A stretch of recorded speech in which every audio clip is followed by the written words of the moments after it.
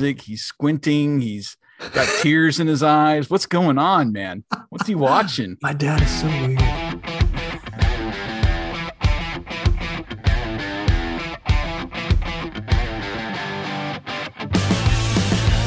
Welcome to the Greatest Lists Podcast, a show about music and lists.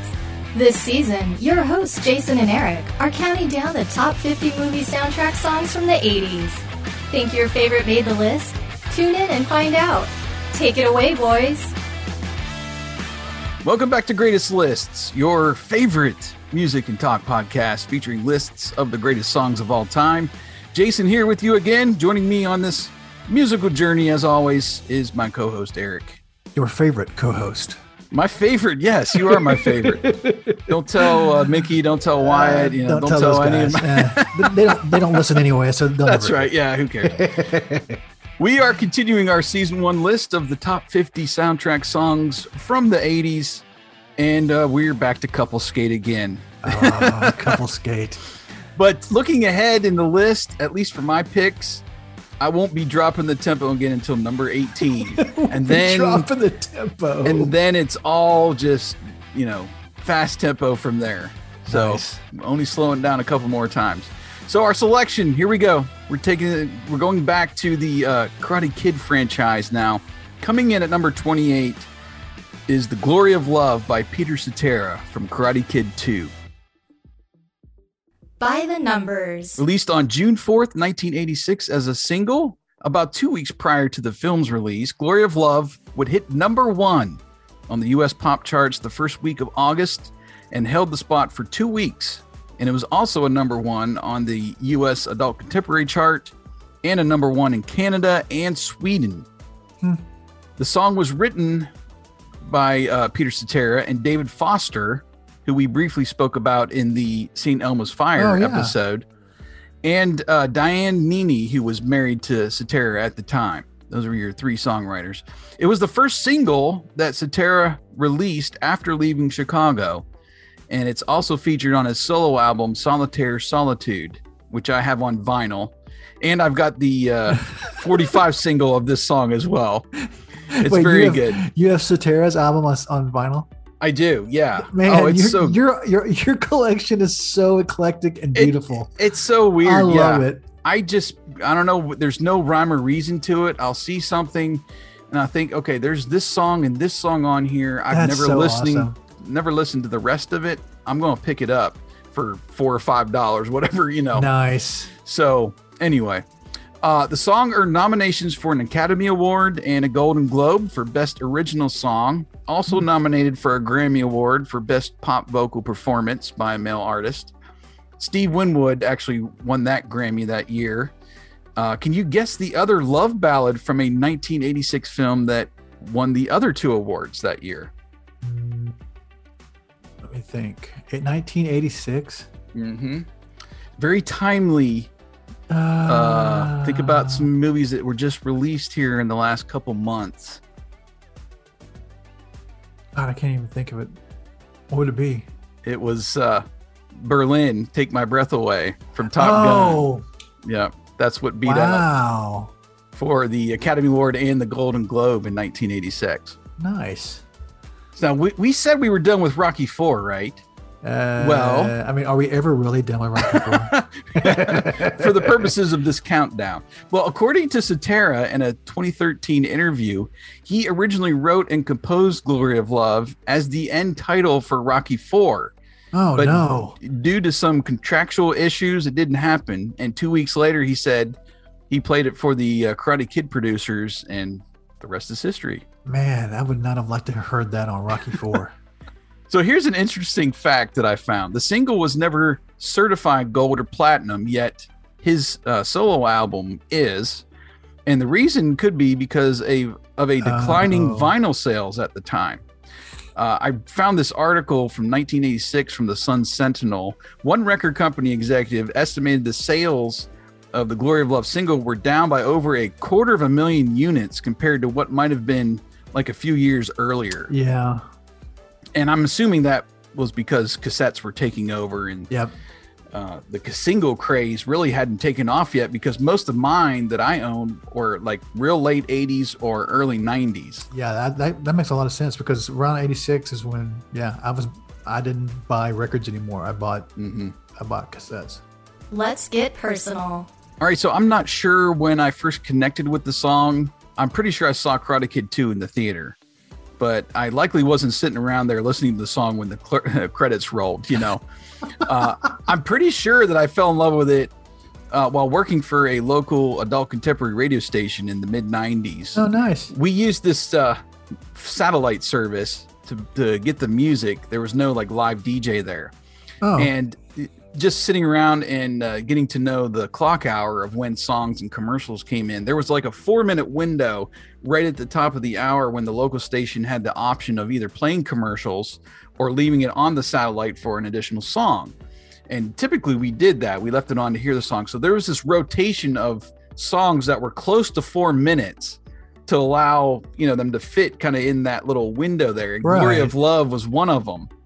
So the radio edit is 3 minutes and 53 seconds, with the album version closer to like 4 minutes and 20 seconds. So I've heard it a lot too, where the radio there's like an early fade right at the end as it kicks back in that really makes me mad, really. And we'll talk about that in a minute. But that's what I associate with the song, is being at the radio station and hearing it right before the top of the hour on not a daily basis, but several times a week. Right. So did you see Karate Kid 2 in the theater? I saw it in the theater. I even remember who I saw it with.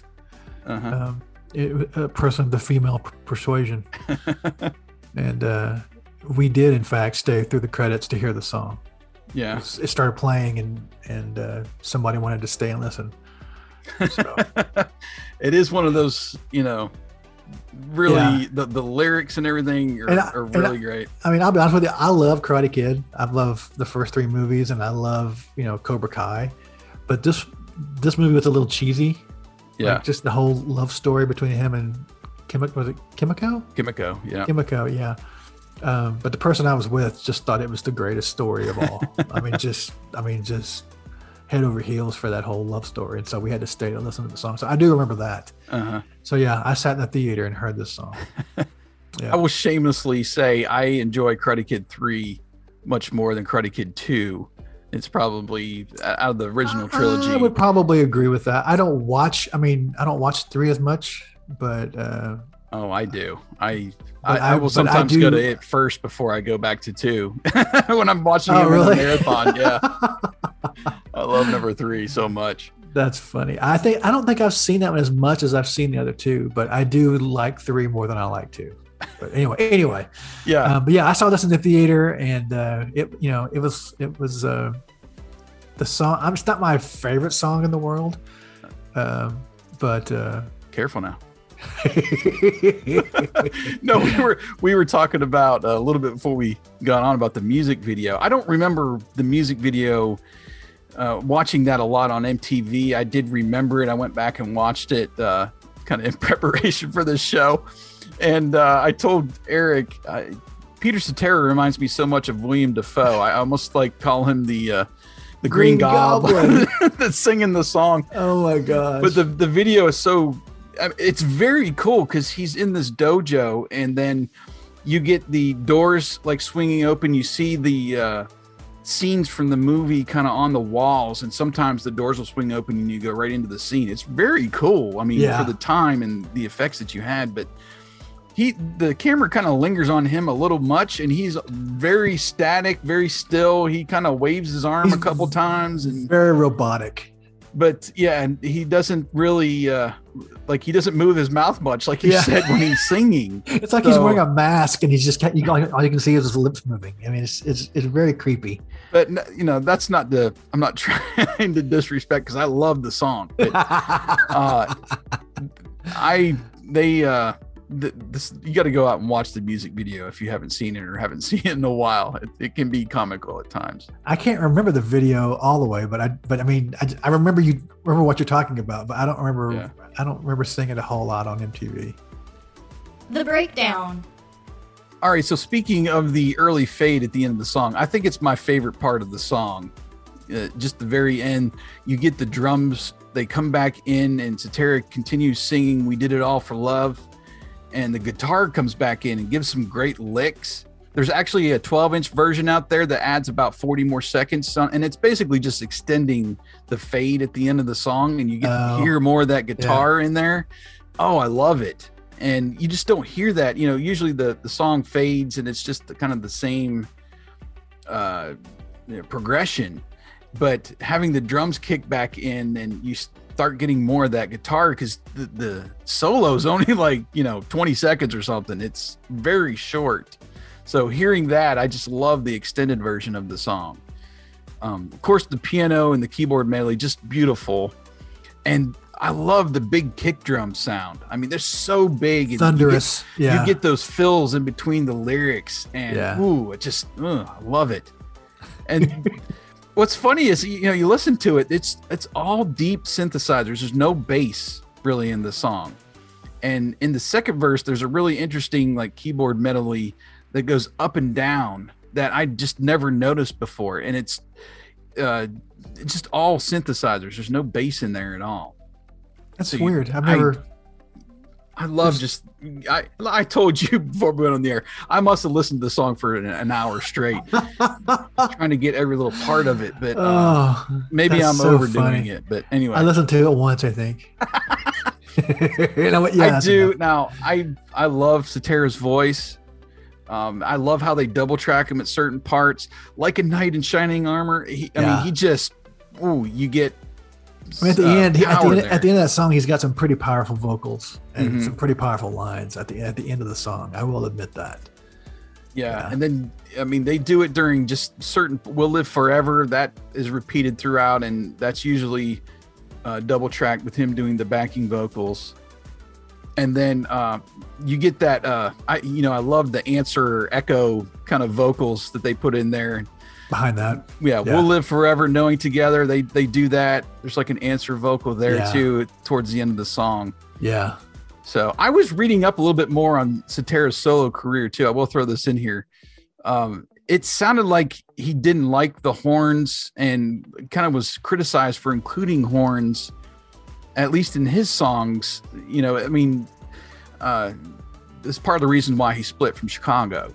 Oh. And so he got criticized for using horns. Well, it's all keyboards in this song, but there is like a very horn-like part towards the end of the song, right before the fade. That keyboard, that sounds like a horn. Yeah, you could tell. You could play it with a horn, but I don't know.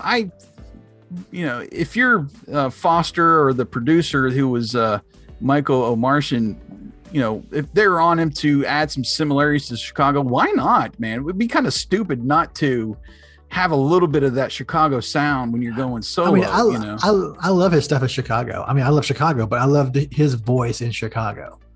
Right. And he blended in with that stuff. Why would you not pick up on that success and use a little bit of it?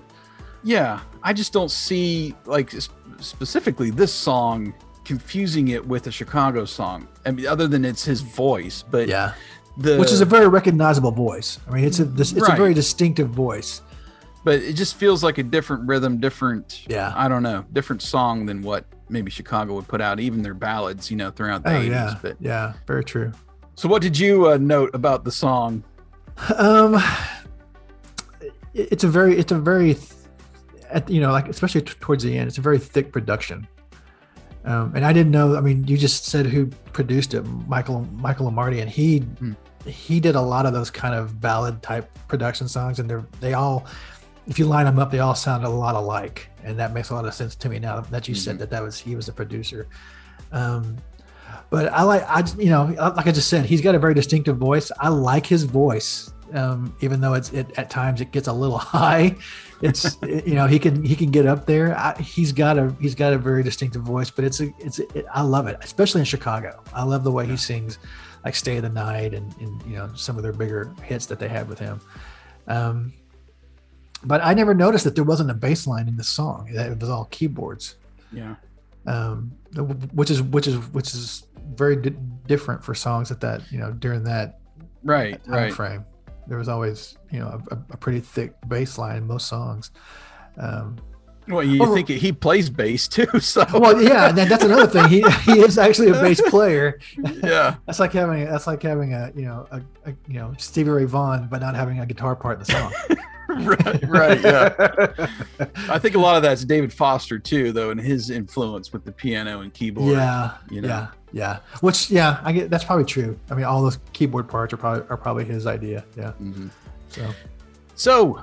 Glory of Love comes in at number 28 for its commercial success as a number one hit, nominated for several awards, and in my opinion, just one of the great power ballads of all time. As a bonus song this week, there's only one more from the Karate Kid 2 soundtrack on Spotify, so let's do two more hits from Cetera's solo career. And I'm going to save the duets in case we do a duet list someday, because I love some of his duets. We've talked about that, but yes, let's do One Good Woman from his 1988 album. That's a good song. Yeah. One More Story. That went to number 4 on the pop chart, number 1 on the AC chart. And when I remember my mom having a single for Restless Heart from 1992 and his album World Falling Down. There are two more hits on Restless Heart that I really enjoy. Maybe we'll get to those someday, but we had a lot more success than you really realize on his solo career. Yeah, and splitting the charts like that, there wasn't a whole lot of the pop chart success, more on the AC charts. But you look at all the singles that he released; they're charting on the AC chart like every song. So, yeah, he was an AC guy. Definitely. All right. Well, if you have Spotify Premium, stay tuned. You'll hear the songs right after the episode. If you are a free Spotify user, you'll hear just a quick snippet of each song. And if you want to find the music outside of Spotify, click those Song Whip links in the show notes. That'll connect you to the songs in your favorite music app. And give us your thoughts. As always, we'd love to hear your interaction on social media. Find us on Twitter. I'm at RD80s. Eric is Eric_Vardaman. And we're on a couple other places too, but Twitter is always the best place to find us. We also had a Twitter Spaces. Maybe we need to do another one of those coming up here soon, Eric. Just we can give a little tease. Pick a topic or tease kind of what's ahead, that sort of thing. So find us on Twitter. Eric will take over for our number 27 pick in the next episode. I'm definitely all right with it. Thanks for listening to Greatest Lists, and we look forward to continuing the countdown next time.